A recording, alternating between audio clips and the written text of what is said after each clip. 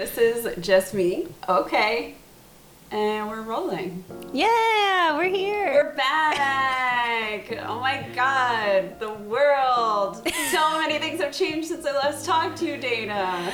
Yes, too many things, honestly, if we're being honest. So many things. It's a weird world right now. And I bet anyone listening probably knows what we're talking about. But the topic for today is the choice to not have or to have children. Big one. This is so big, and it feels really weird to talk about it right now, considering everything that's going on in the world. But, you know, we also found this episode to be really, really relevant and really important. So we're actually going to expedite this one and put this out as our next episode. We've finally launched. The trailer and episode 1 have been out there. Thank you so much for the support. And we have a bank of episodes actually to roll out after this. But this one is going to come next. It just absolutely has to because of the state of the world. Mm-hmm. But before we jump into really heavy topics like choosing to have children or not, me and Dayna haven't sat down and recorded in a second. Yeah, it's been a minute. It's been like a month or so, or even more than that. Yeah, a while. So I just want to check in with you, Dayna, as a human in our studio, aka my apartment. How are you doing these days? What's going on? Yeah, I think, you know, work has been crazy and just it feels like the summer of working really, really too hard somehow. So that is in play. It's hitting you all too hard. Yeah. It's the summer, but work feels super intense for some reason. I've also just been in a whirlwind travel situation for the last month. In June, I was in Chicago 2 times in 2 weeks. I went to Arkansas.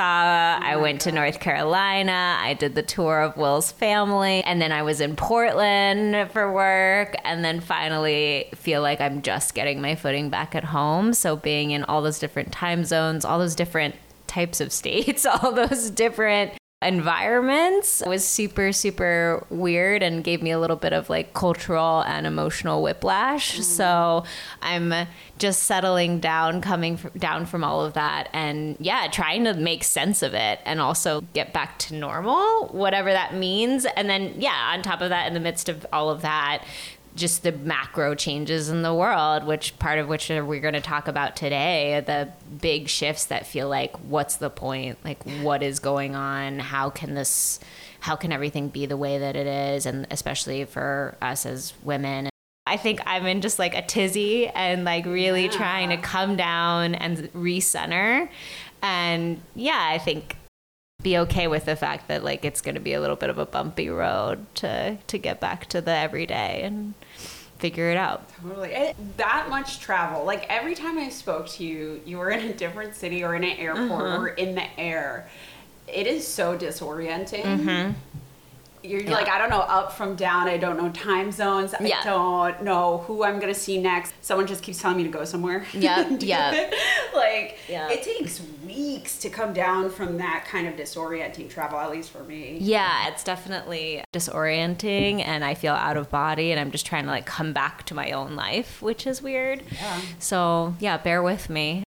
What about you? Where have you been for the last 2 months? You were also traveling for a little bit. I was traveling for good reasons. Not as difficult as you. Yes, me and Nate went on our big 2-week Euro vacation back to the homeland, back to Italy. I was super annoying on Instagram about it. Just, two spots. Wanted my rolling hills, good food, and I'm looking at cattle and horses in the field and there's a sunset happening, and so that was really good. And then I also went to an island off of Italy called Sardinia and got that island vibe, lots of yachts and rich people. It's so funny being the poorest person on a vacation and you're not afraid anyone's gonna steal your stuff because no one wants it. And that's the kind of place Sardinia is, but it was gorgeous and beautiful. And then, that was 4 weeks ago. And so bizarrely, I'm holding on to a little bit of that perspective still. That's awesome. Yeah, I'm trying to just separate myself a little bit more from work and the outcomes of work. So vacation kind of gave me that perspective, but also, the state of the world really freaks me out. And on really, really hard days, we hear all this bad news in the world and the government, whether it's guns or about abortion or whatever. And I really wonder how much more I can take. And I don't even know what that means. It's not like I'm going to do something bad to myself, but I just am like, oh my God, these layers of pressure and terrible things and news keep layering on me. What am I going to do? I feel like any more pressure, I'm just going to fucking crumble. So, I'm trying to make healthy strides where I can. And then there are some times where I'm like, I can break any fucking second. Yeah. And I get close to those points. So, that is always the tension inside of this Gemini. Like, I'm thriving or like trying to better myself in some ways. And then sometimes I'm like, I'm on the point of fucking breaking and I don't know what's going to happen. But today, overall, I feel good. I feel happy. It's summer in New York and it's a beautiful day. It's a beautiful day and we're getting to do this again. And also everyone's been great about the podcast.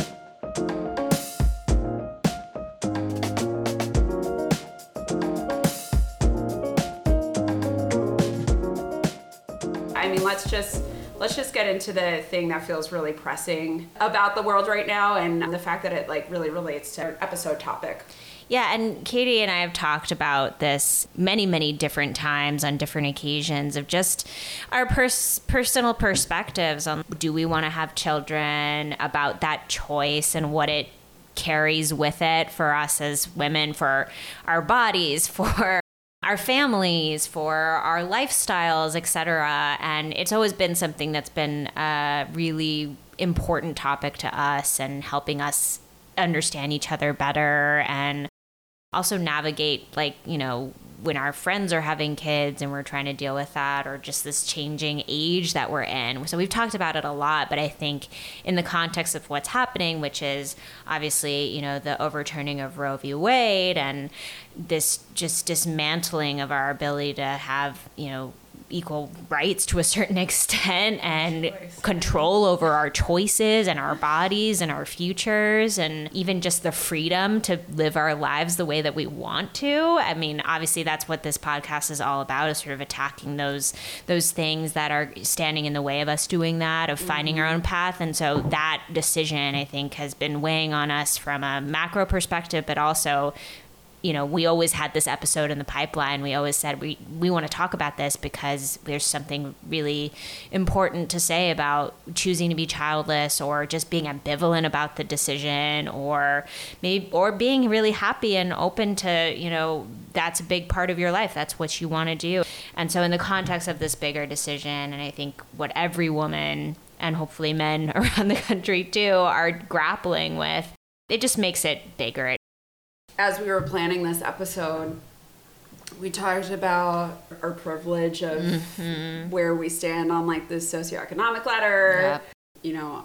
I'm a white woman, so things just come easier for me, and I know that privilege. And we live in New York City, like one of the most liberal, progressive cities in the world, and abortion is available here, and it will remain available here. It's we are thinking about every other state who has been greatly affected by this, and all women of color and all women who don't have the funds or means to protect themselves or have a choice. But I also want to say, people have said, oh, don't worry, like, you're in New York, it's going to be okay, right. It's going to be fine. And I've had to say, stop saying that, actually, because people said 6 years ago when Donald Trump got elected, it's going to be okay, you live in New York City, or it's going to be okay, it's only 4 years, and or whatever. No, like, things have continued to get worse for the people who are not cis straight white men.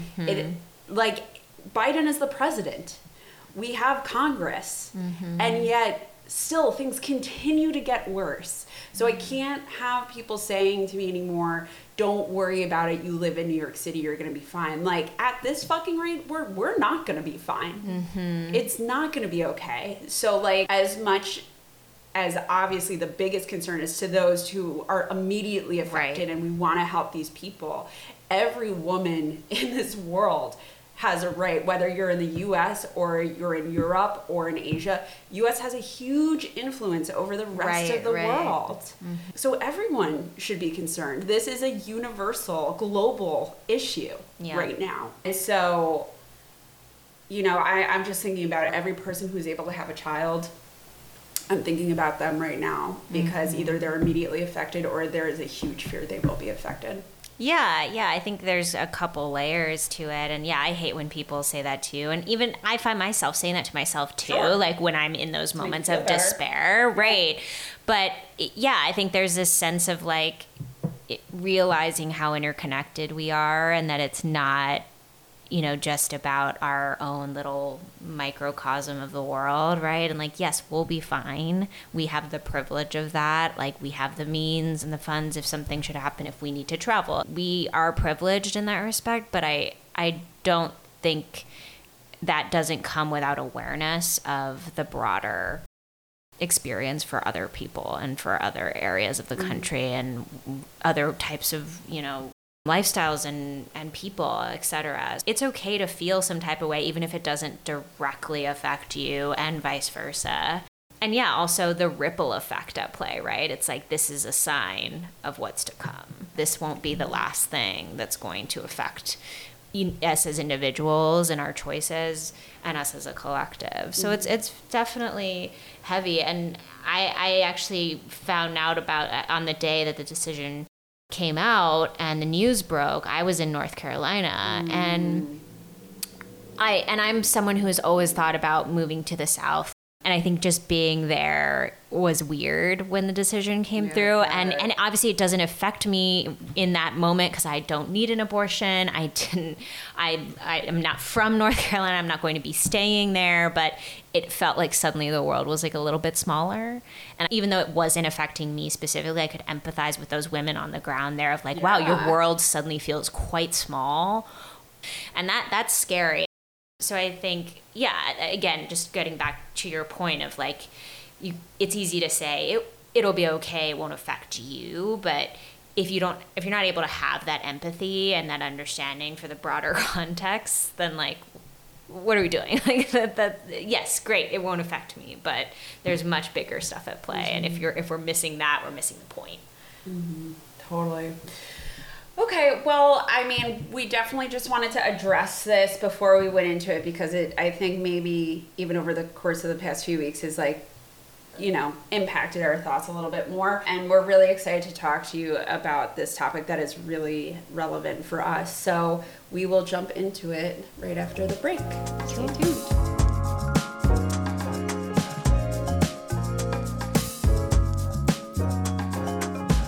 And we're back. All right, so let's get into the meat of it today. I think, you know, for us, this story starts with all those questions that you hear all the time, right? When are you going to start having kids? How many kids do you want? Do you want girls? Do you want boys? Don't you want kids? Why wouldn't you have kids? I can't wait for my grandbabies. They're all really loaded questions, and I feel like they come into conversation, they come into our sphere of influence so often, especially now because we're in our early 30s. It's about that time, that clock be ticking. I never thought I'd be here. Crazy. Yeah, right? How did we end up here? We're supposed to be these young, fresh, beautiful, cute I still girls. feel that way, girl. Oh, yes, full of life, full of vigor. Well, trying. She's trying. Truly trying. But yeah, we're both at this age and this moment in our lives when deciding whether to have children or not feels like a huge deal. It's more in our face than ever. Our expectations from our family, even judgment, I think we've both felt from curious, you know, friends, colleagues, curious minds, exactly. And we've both chosen, at least for the moment, to not start having kids, and in Katie's case, not to have kids at all, very firmly, which we're going to get into. And so, yeah, we just want to talk about kind of that childless or child ambivalent perspective in a world that definitely, you know, puts motherhood and having children on a pedestal and sort of says that's the next step. That's the natural next step in your journey. So yeah, we're going to dive into our perspectives. And first, I mean, the elephant in the room, we've got to ask Katie, who is committed to childlessness. So committed. That's your memoir. Committed to childlessness. Hell yeah. Yeah, what's your stance? Where did this stance come from? What really drives that? And yeah, what's your perspective on it? Yeah, totally. I mean, some people just know that they want to have kids. Right. Like, they just envision it from a young age. They love baby dolls. They want to, like, take care of, like, their younger siblings and things like that. And I mean, for me, that was just a sign from the jump. Like, that was something that did not interest me. I'm a person who likes doing things by themselves and maybe with one other person, like one-to-one stuff. But I never thought about being around a lot of people all the time. And I think that's because growing up, I was around a lot of people all the time. I was like, I have this, it's in abundance. I think on top of that, I'm also a very sensitive person, and I'm very observant. And so a lot of the time I observed my own family, and I observed my mom, who was a stay-at-home mom and raised 4 or 5 kids, including my half-sister. And I saw how much work it was for her. Like, being a mom, you have to give it everything you've got. Yeah. Like, I wish all moms could be seen as like Olympians, you know, like they have to give their mind, body, and soul every single day to these children in order to raise them into the best humans possible. And while I admire my mom and I admire all the mothers in the world, I also saw the toll that it takes on someone. And while I couldn't identify it at the time, I could definitely see this kind of loss of self. Your kids are you, and you are your kids. There's nothing else to it, at least from what I saw when I was little.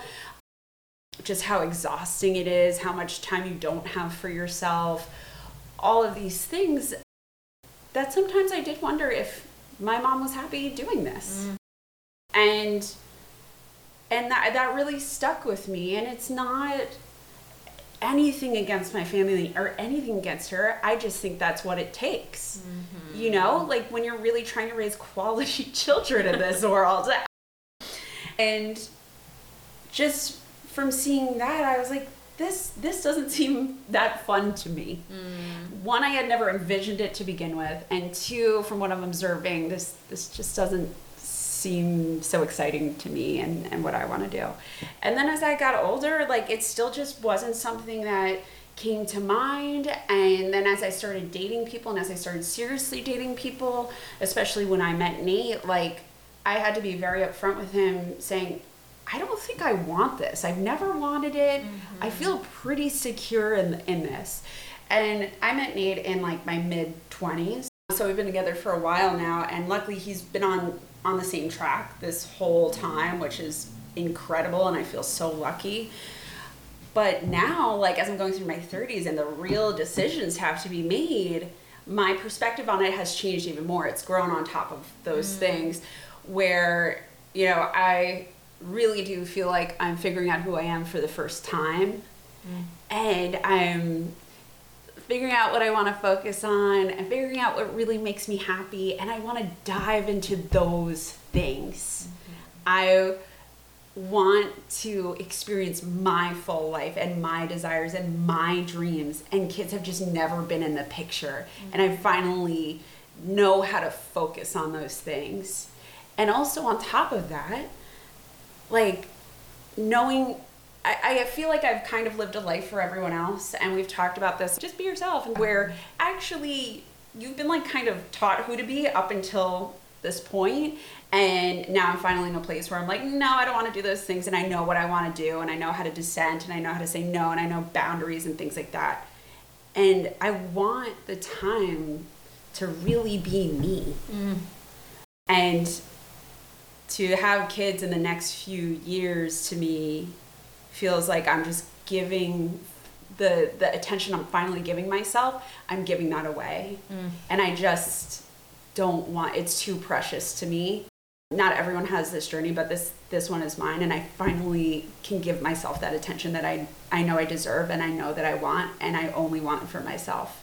So it's just been layer over layer over layer over time that is built to this decision, and it only grows stronger. Yeah, I was gonna ask you about like obviously your conviction is coming through, your confidence in your choice, and even just the way you're walking through your experience, it's well reasoned, it all makes sense. Has that conviction ever been shaken, or have you, it just feels like we live in a, culture, and especially female culture, that is very much like, what you've got to be a mother, or like, it's important. It's highly valued. It's highly, expected. So yeah, has that conviction ever failed you, or kind of how have you been able to keep it for so long? Yeah, I think there's two things. The first one being, yes, I have doubted myself before, and not in a way of, oh, maybe I do want to have kids, but more of a, what's wrong with me? Mm-hmm. Am I so damaged that I don't want this thing that half the population at least wants? Right. And I've brought that to my therapist, being like, am I that fucked up that like I have this biological amazing thing my body can do, right, and yet I'm denying it? Like my mind is denying it. And the therapist has been like, I don't really think so. You have to respect your feelings about this, and it sounds like it's been years in the making. So she was really supportive. Yeah. I was like, tell me I'm fucked up. Like, just tell Give me the answer why I can't, be in line with everybody else. Absolutely. Totally. Yeah, give me the answer of why I'm like this. And she's like, girl, you gotta figure that out yourself. Therapy. So that I've kind of like undermined myself a little bit. And then also, this really hasn't shaken my beliefs, but the experience of people asking, do you want children? Why don't you want children? And it's such a loaded thing that you're never going to dive into. That hasn't shaken my beliefs, but it has bothered me. Yeah, it's ways. Weird. It bothers me, but I don't. I can move past it. But the way I look at it now, when people ask me, do you want to have kids or why not? And they kind of push me for an answer. My answer is always to come back at people with compassion if I have it in me, where I'm like, oh my God, this person has been taught that there's only one way to live. Mm-hmm. And cannot imagine another way. And so in that way, I don't allow people to shake me, because I'm like, I feel for you that the world made you think you had to do this. And now you're putting that on me. Right. So it gets me by, and that's the thing that could shake me, but it doesn't, because that's how I look back at them. Yeah, that's a really healthy perspective of like, that's your experience, that's where you're coming from, but for me it's different. I think it's so interesting that like your pushback or the example of how it's shaken you is more about your sense of self, about like feeling damaged compared to other people who might want to have kids, as if they're better than you, or they're not broken, they're more put together, they're whatever. And even like, I thought it was interesting how you said like, I have this amazing biological like gift that like this like advantage, like literally that I can do this, my body can do this thing, and I'm not taking advantage of it, or I'm just like letting it I'm just not using it. Like it's just so interesting how you unpack that of like, it was, not just about people judging you externally, but like you judging yourself compared to, as if people who want to have kids are healthier, more well-adjusted, right? You taking advantage of their humanity and their sexual organs, right? Like, so interesting. I want to ask you, because you have nieces, you have a big family, and a lot of your sisters have decided to have kids or have kids already, and you always post about them on Instagram. You love them. They're definitely like kind of a fixture of, if you know Katie, she's got some beautiful nieces that she's always, championing and posting about. Like, how does it make you feel to interact with them? And have you ever reflected like when you're with them? And Nate's so good with them, I know, as well. Yeah, I'm just wondering about that dynamic and if it influences your perspective at all. If anything, I feel even more grateful that I have nieces and one nephew now, because there's even less pressure on me to have kids, which is great. I'm also dreading when my nieces are like, why don't you have kids? Because one, it shows that the world is still conditioning them to want to have kids, but also to like have to explain this big thing to them in a very simple way. But being with them, it feels just so good to have space to love them.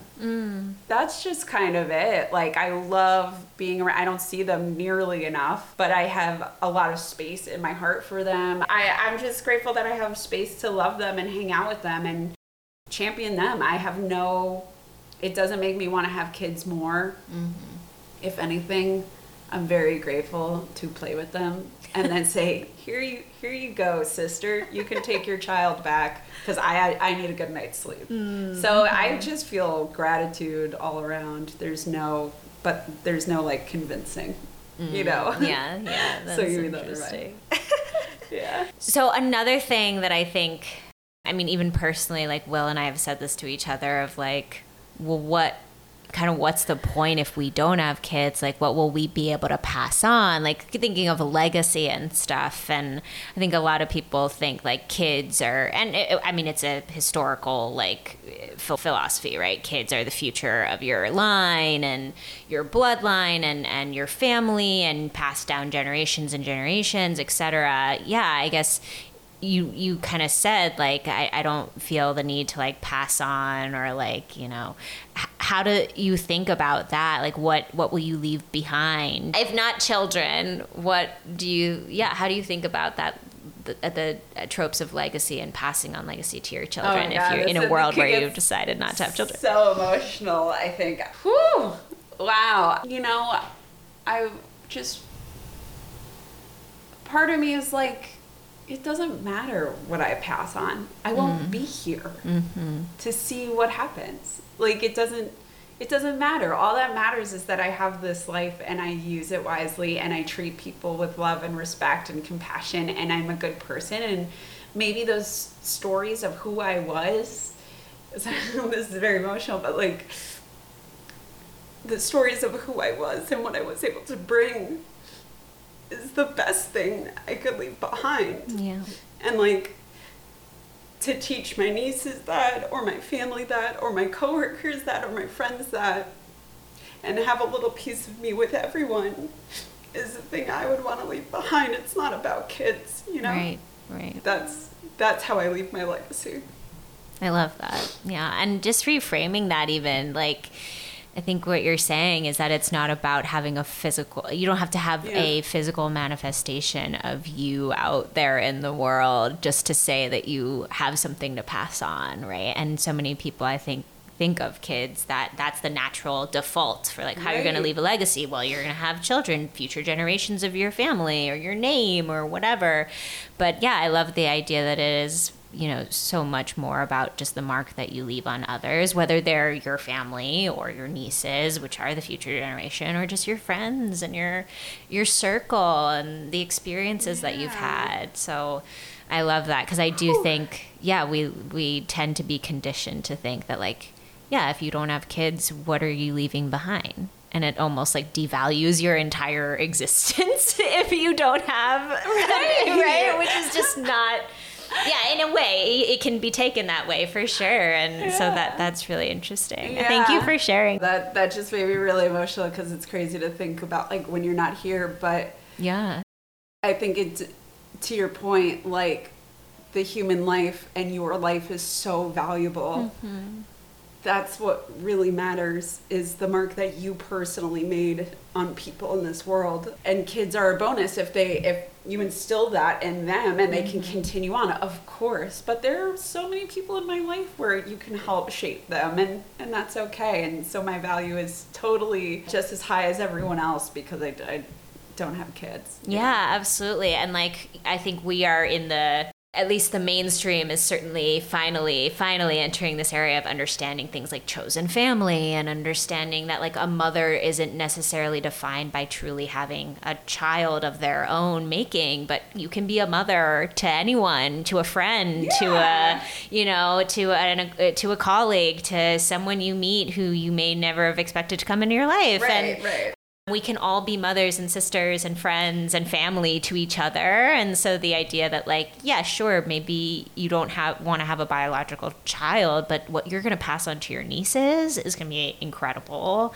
And any, you know, future relationships you might have or connections, like that's powerful. I think that reframing is important for, especially as women, you know, we get pressured, I think, with the idea of motherhood and the pressures of motherhood. And so, yeah, reframing it to be about just the relationships you're having and the effect you're having on people, no matter what the outcome is important, I think. Yeah, thanks for that question. I think that's definitely an important one for people who might be afraid to tell people they don't want to have kids. Like, you should still have loads of self-worth, and you are just as valuable with or without kids. Yeah. You know, it's about you and what you do in this life and who you are to people. Like that is the most important thing. And I think it's probably hard for people to tell families and friends they don't want to have kids because they're going to be seen as less than a little bit. Yeah, for sure. Yeah, exactly. Less than kind of blend into the background then. What are you bringing to the table, right? What are you bringing to the family reunions or to the whatever? So, yeah, I think that's very important. And I think also back to your other points that if you've chosen to not have children, that doesn't make you wrong. It doesn't make you different. It doesn't have to set you apart from other people. That's your choice, and you make it for your own reasons. And while sometimes conditioning and judgment can make you feel like I'm damaged, right? Or something's wrong with me, remember to have like the confidence and the conviction in yourself and your beliefs like you do. I think that's powerful and important. And I don't know how you do it because I feel like there's so much pressure, especially now from so many of our friends and circles and culture and everything. So I'm proud of you for just like being strong, holding your own, acknowledging when you are being your own worst critic and, doubting yourself, but charging on. I love that. Yeah, thank you. Oh my God, the past 5 minutes have felt like an out-of-body experience, actually, talking about this. Talking about death? Yeah. Sorry, I had to bring it there. That was so deep, man. I mean, I'm like, Dayna, I want to get to your stuff too, because you're definitely in an interesting place in your life. But the last thing I'll say is, again, this is why we brought up the overturn of Roe v. Wade, is because I hope everyone can hear the conviction in my voice and the wants that I have in my life and the needs that I have in my life to be a fulfilled, happy person. And the fact that this is being taken away from people who are like-minded like me, the fact that they don't have this choice is crazy. Yeah. It really does make you feel like, you're just a tool with the means to an end or something. Right. Like, no one gives a shit about what I want for my future. Mm-hmm. Let alone fucking every other woman in America. So, this one's for you guys. You're not alone. If you're someone like me, I'm definitely thinking of you, and I hope we can get through this. All right. Okay. So I'm going to turn the tables. I'm ready to talk about you, Dayna, now that you brought me outside of my own body. You are in an interesting place in your life. Early 30s, about to get married. Yours and Will's background is interesting. Your families are from the South, which just feels like they have a different set of priorities and hopes and dreams maybe from my family, who's, from liberal New York, all that stuff. I assume you're feeling many pressures at this point in time. Also, your career continuously is taking off. You're busier than ever, but time is also ticking. Let's be fucking real. Yeah, we have a few years to figure things out. You are in what feels like such a state of limbo. Yeah. I want to hear where your head's at about this and how you're feeling about choosing to have kids or not have kids. Yeah. I feel like it's higher stakes than ever because it feels like I've got a 5-year window or something, or even less. It's quickly closing to really start making hard choices that I've kind of been able to put off for quite a while. But I have been ambivalent about it, about whether to have kids or not for a while now. I also didn't grow up with a lot of siblings. First of all, I'm the only child, so I didn't really think about, what it meant to have a family a lot, or a big family. And I was not a girly girl. I didn't plan out my wedding and my lifestyle. Right. And I didn't have dolls and stuff like that. So yeah, it wasn't a big topic for me to think about how am I going to have kids and leave my legacy and, I want a baby, I want to be a mom, like that. Those weren't necessarily things that I grew up thinking. And then as I got older and met Will, and we've been together for 100 million years, I think we've always felt like we're hustling. We moved to New York right after college and just started working. And we have really high intensity careers that we've been building. And that has been our focus for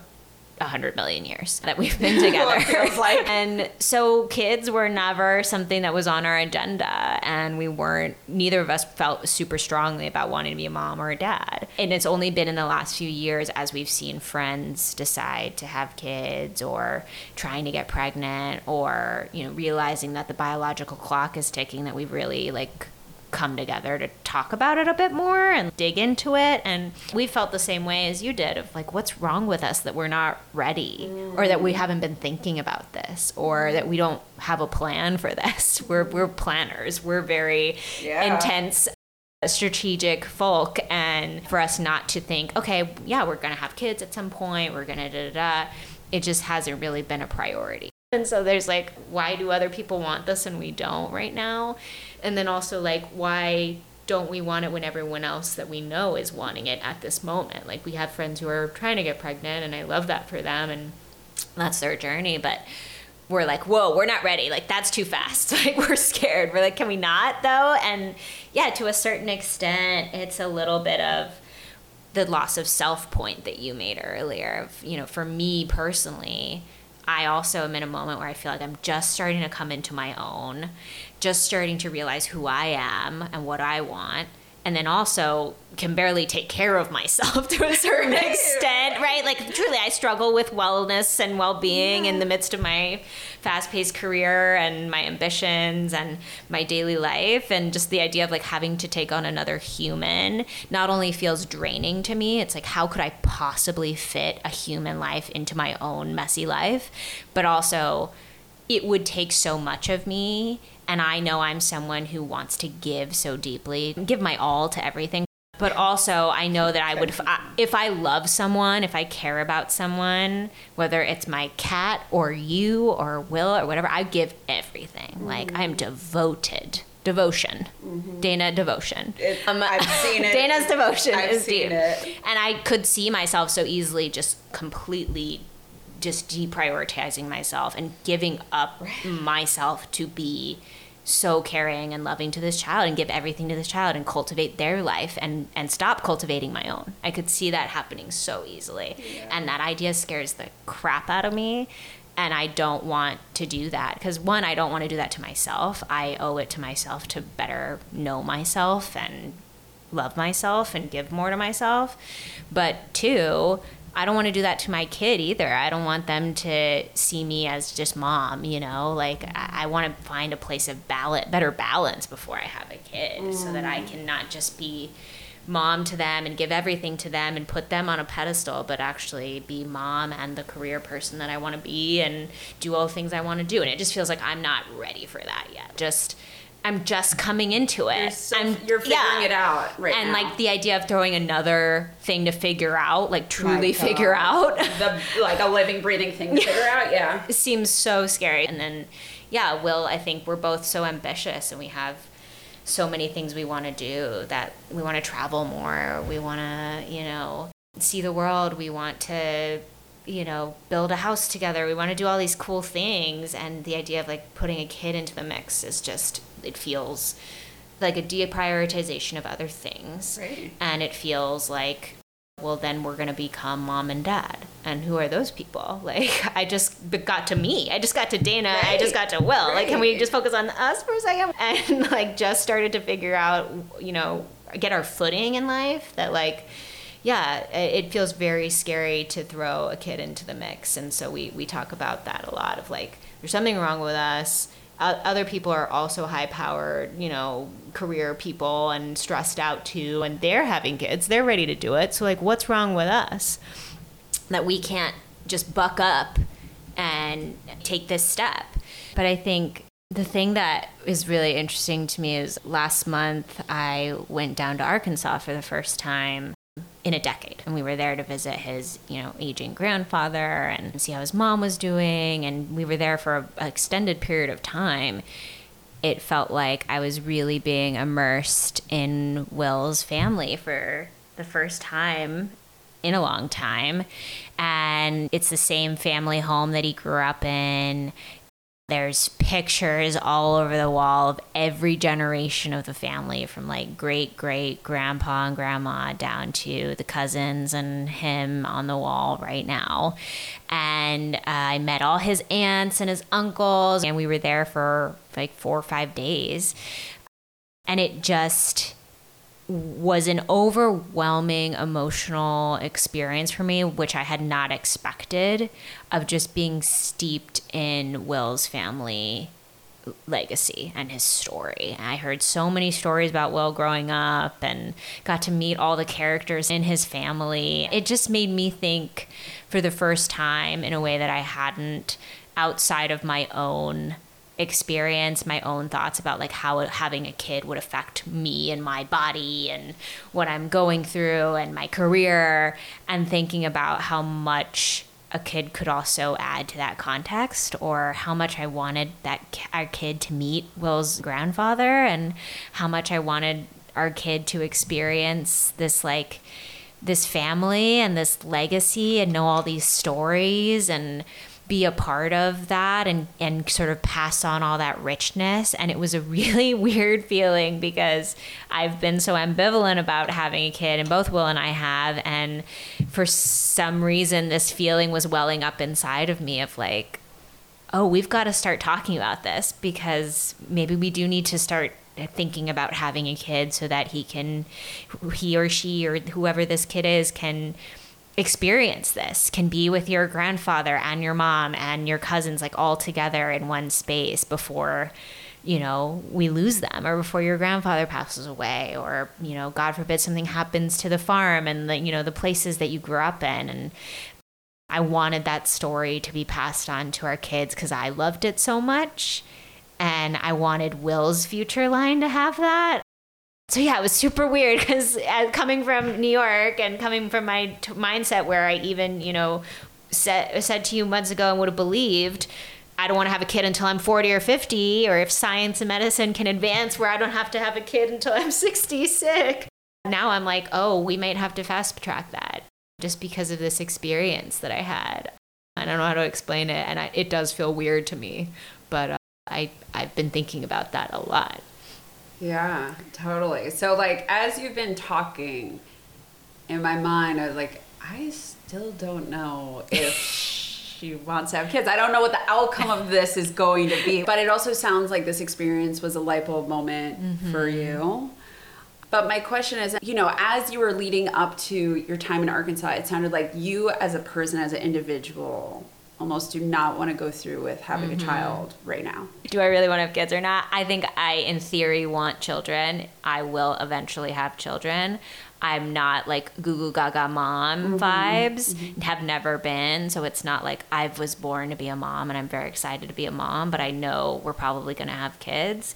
It's just a matter of like when it is going to logically and emotionally and physically and financially make sense for us, and when we're ready, and we're not ready on the normal timeline. So it's weird. But do you feel like after going to Arkansas, do you feel like it's more pressure from external sources influencing your decision?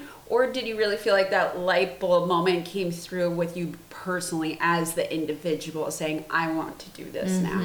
Yeah, it's a good question. And I think it's a bit of both. But yeah, this experience, I think I recognize that it was definitely external factors for sure. It's definitely the urgency of Will's grandfather being at the end, towards the end of his life. And like, it would crush me I think it would crush me, and I think it would crush him to know that our kid never gets to meet him, or that we had the chance. Like, I think there was a sense of regret, like worry for regretting that, and the urgency of like, that's a reality that we are going to have to face. Like, it was, I guess, matching a human reality or a family reality to the timeline that for us has just been like a biological timeline. It's just been like, oh, we only have probably till 36 max. Like, that's a timeline we have to be aware of because of biology. But then putting in the context of Will's grandfather made that timeline feel completely different. It was suddenly evaluating it in a totally different way. So definitely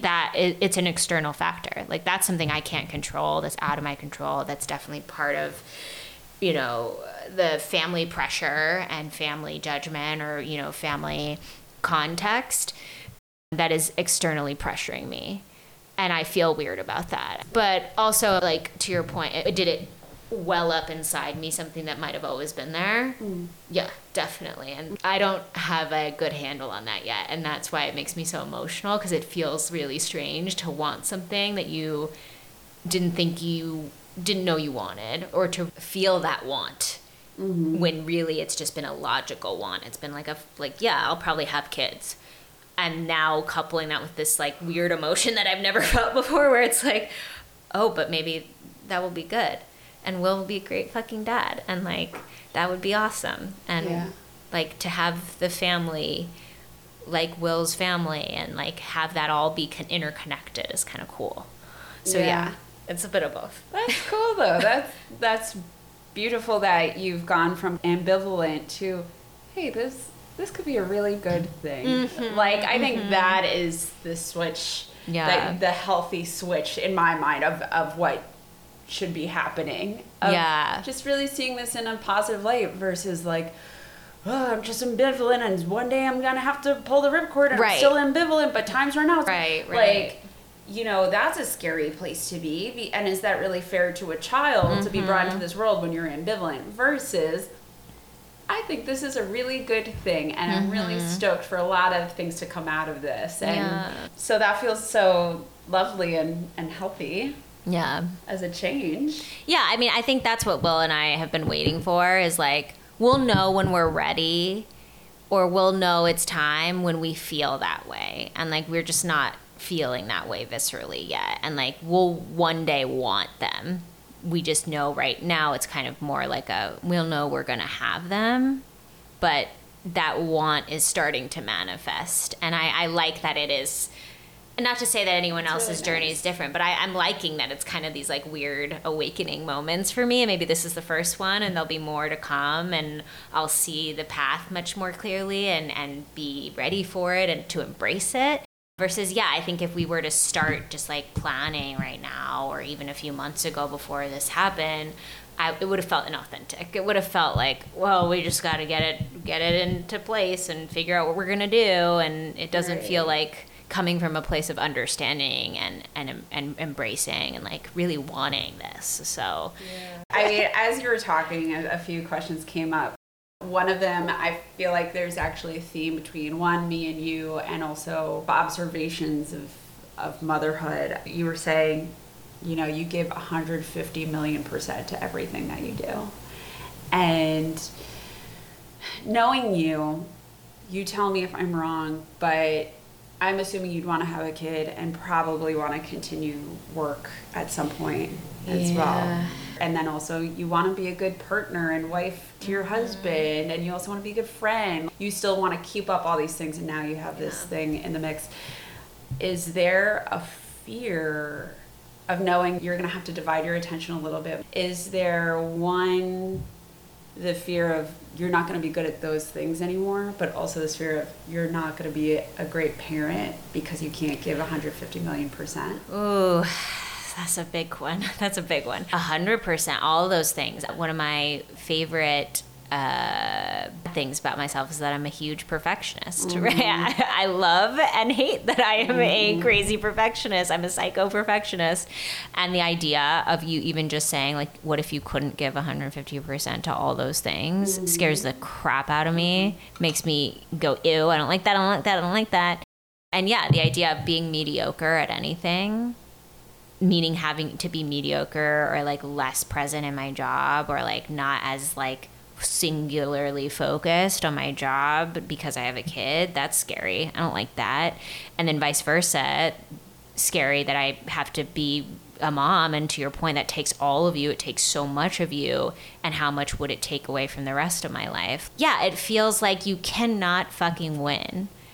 Like, you can't be you anymore. You can't do all the things that you want to do. But then vice versa, you can't have the kid and, like, pass on your legacy and, like, have these amazing experiences with your kid and create a family. So, like, I can't fucking win. It feels like once I open that door, once I choose to have a kid and we start trying to have a kid, sacrifices are going to have to be made in every realm. And that is scary.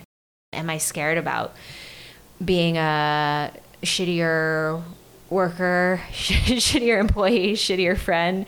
100%. I hate the idea of like, my kid is just my life now. Like, that's, I don't like that right now. That doesn't sit with me, but I know that that's part of the reality, and it's not a bad thing. It just like is scary to me right now. Am I afraid I'm going to be a bad mom if I'm not present for them? I think there's so many things at play there. If I want to work, right, like, I'm going to have to take time away from the kid and their growth. I'm going to have to deal with that balance too. We've worked with so many women in leadership who work while having a kid, it's and unreal. Every model is weird. You know, some of them I'm like, do you even want to go home to your kids, right? And like, that's weird. I don't know if I'd want to feel like that. And then some of them I'm like, I can't believe that you're, you know, bouncing a baby on your lap while working. I can barely work without a baby bouncing on my lap. I don't know how you're doing that, right? And like, Godspeed. Like, it's proud unreal. Of y'all, but like totally unreal. That balance of being a mom and wanting to still keep your career and be a perfectionist and do amazing things in your life, do hobbies for God's sake, like, decide to open your own business or something. Like, those are all dreams that I've thought about that I'd like to have. And like, so yeah, the idea of having to balance that or having to sacrifice or maybe not doing my best at all those things terrifies me. Maybe you're not there yet. You're not ready. Like, one thing, as you're talking about this, and just after knowing you for so long, like, my hope for you is that one day you just trying your best will be enough, so that you can give yourself that grace once you're a mom, because I feel like no day is going to feel perfect, and like, especially when you have a little baby, you're just going to have to make it up as you go, and hindsight is 2020. Oh, I could have done this better and that and that. And I hope you're able to be more gentle on yourself when you can only give 100 or 90 or 50% to any aspect of your life, and not be so hard on yourself for that. I've been trying to start reading but haven't gotten to it. Jessie Klein's new book, I'll Show You Out or something. I think it was her that said, like, one of the benefits of being a parent is like, you stop giving a fuck. I imagine everything like crystallizes into perspective, right? Because suddenly you've got a human being you've got to care for, and so then like the meeting that you're scared about feels a little bit less intense, right? So I recognize that, like, maybe for someone like me and you too, like, we're both very, like, we try to be our best all the time, and it might be good to have like a sense of that perspective. There's one other question I want to ask that's been coming up, and it was maybe one of the points that I wanted to make as I was explaining my story, but I'll kind of ask it through you. You know, the world's a crazy place. Sure is. Climate change. Mess. All of these things. Has a worry of the future ever made you pause in wanting to have kids? Yeah, 100%, especially now, right, where we know there's no end in sight to these setbacks and crazy things happening. It feels like it's only getting worse. It feels like more and more bad things are happening. yeah, I think that context absolutely puts the idea of like bringing another person into this world who has to live for another 80 something years into perspective. I think it's hard to wrap your head around like what it will be like and what, you know, what that person's gonna have to deal with. So it's like easy to put away and just be like, yeah, it's gonna be rough. Like things aren't getting better anytime soon. So like bringing a person into this world will definitely put them at risk of some serious experiences. Definitely have moments where I'm like, this is not a safe place. Especially if I had a girl, I think that weighs on me more so than anything is like the gender of my, if I chose to have a child and it was a girl, like I would be pretty fucked up about bringing her into the world right now. And I would just have to hope for the best because everything is just so hard right now. I mean, not even just like the context of Roe v. Wade and everything, but social media, like that terrifies me, especially for young girls. Like, so I think I do think about how hard it's going to be. So yeah, I think about it, but like it's lower on my list of things that's like helping me decide. I have to say, you know, this is like we're on the same page. A lot of times we're on the same page, and but we also like veer a little bit in our own ways. And I think this is one really strong point that I also believe in not having children. I'm just like, I don't think the world needs more children right now. Also, right. Like there's, you know, thousands and thousands of kids in foster care. This is a priority for me of thinking about a kid being brought into this world. I don't even feel safe going into group settings for fear of a mass shooting in fucking New York. If I had a girl, I would lose my mind just having been put through the ringer myself and everything the world has shaped women to deal with. Yeah. I can't imagine putting that on someone else right now. I can't imagine putting climate change and being concerned that, you know, half of the world, I'm making this up, but half of the world won't be here like in 50 years. I can't put that on someone else right now. So, you know, and then other people are like, I really want to have a kid, and as life continues, we're constantly figuring it out. Yeah. And the hope is that we continue to figure it out, and maybe that kid will contribute to figuring it out. Yeah. So I totally get it, but for me, it is a huge reason of why not to.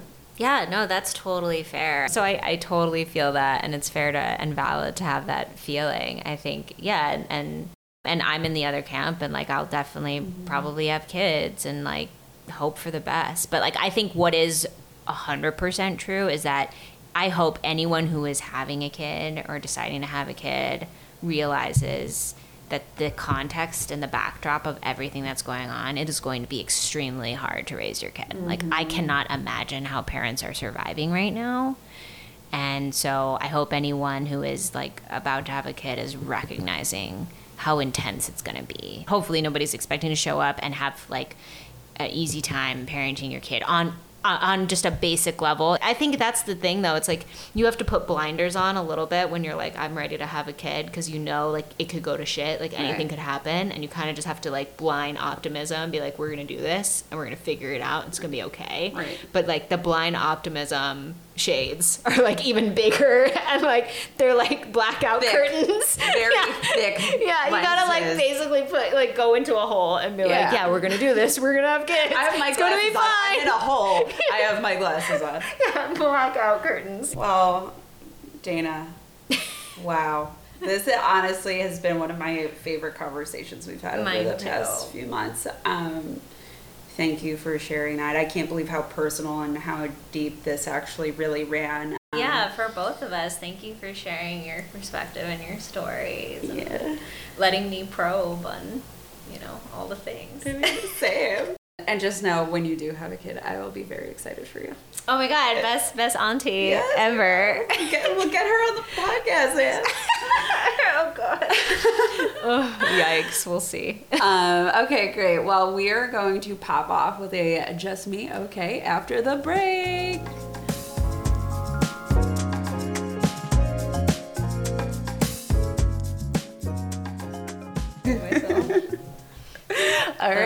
are back. We are ready to pop off, have a little fun after that very intense conversation. I am going to flip this over to Dayna, give her those 60 seconds to just go for whatever the fuck she wants to go for.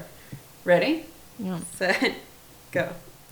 Is it just me, or is Farmer's Fridge, which is a okay, it's a vending machine in the airport. Listen, I've been in a lot of airports lately, and she's scouting out the best healthy, yummy food.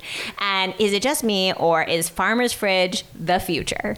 Literally, there's this like frozen vending, or not frozen, it's just a refrigerator where they deliver these like amazing salads and fresh eggs and like fucking pasta and shit and cheesy stuff. And it's like healthy food. They have like a pesto-y cheesy pasta thing. They know what the girls want. They want something healthy, but they really want a pesto pasta in a bowl. But they deliver it every morning fresh to the airport. You can get it out of the vending machine, and you can have a really fucking tasty salad at the airport. Like the future of airport food. This is not sponsored, Farmer's Fridge. Yeah, find Farmer's Fridge in your Newark airport.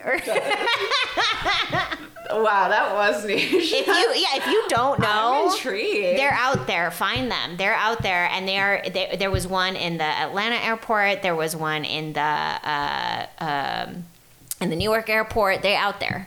So go find your Farmer's Fridge because they're legit. Wow, please sponsor us. I'm also, someone give me a Farmer's I Fridge. talked to a pilot about this because I was in line for my Farmer's Fridge, and the pilot was in line behind me, and I showed him a trick where the vending machine comes with like its own plate and like disposable like forks and stuff, so you can take your salad out of the jar into the plate, and you don't have to like eat it out of a weird jar. Brilliant. And he was like, oh my god, I've been doing this for weeks and I didn't know that they had plates. And I was like, dude, they got plates. And join the club, man. So see, the pilots are onto it, and the people are onto it. Farmer's Fridge. I can't wait to travel again now so I could do this. Wait, is there one at JFK or LaGuardia? I think so. I think I've found one. They're more widespread than you think. Like quick distribution. Great business model. Love it. Noted, because that food is disgusting. It's terrible. It's really bad. Yeah. It is so bad. Now it's your turn, Katie. Okay. Are you ready for your Just Me Okay pop off? And your 60 seconds starts now. Okay, is it just me, or are American sports over? Canceled. Finito. Done. Okay. Baseball, boring. Dead. Football, dangerous. Dangerous game. No one should be allowed to play it. They all get hurt. And there's some dangerous, shitty people that actually play football or like support and run all the football teams. Mm-hmm. No. Danger, Mess. Caution, warning. No. Do not. Detour. Okay. Go around. Must pass. Give me some of that Euro hot boy sport. Ooh. Hot boy sport. Okay, give me that soccer. Give me that tennis. Football. Show me someone who runs a few miles every day and has the body to prove it. The body. Also, turning into a big Formula One fan. Global enterprise. Give me more of that. They're all good looking. Also, fun fact, soccer, tennis, great for women. Women thrive here. Women in the United States thrive here, and also can be spread across the world. It is time for global and Euro sport to thrive. Wow. That's a hot take, and I think a good one. You're right. All your points were dead on. Baseball, boring. Football, dangerous. Yes. Done. You're over, man. Say less. Because you're right. American sport, along with America, is canceled. It's over. We're canceled. Over. You know what? Actually, that needs a study or like a trend. Like somebody needs to get their little monocle out and look at that because as the decline of American sports, the decline of America coinciding. But because maybe if we were doing good with the football, maybe we wouldn't all be so depressed.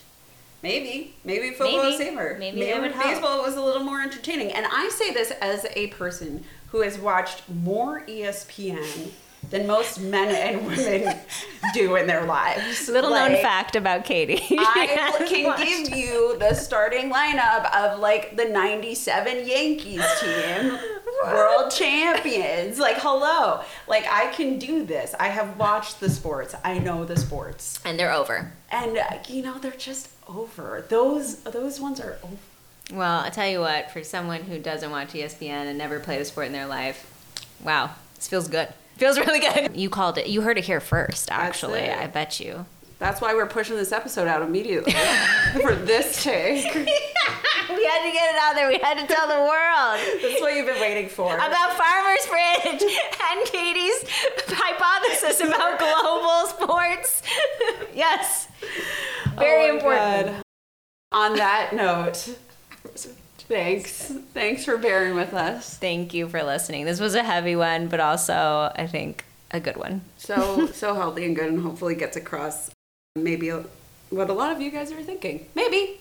We'll see. Tell us. I don't know. It's been amazing to hear your feedback, so keep doing it. Am I a dork? Okay, I'm leaving.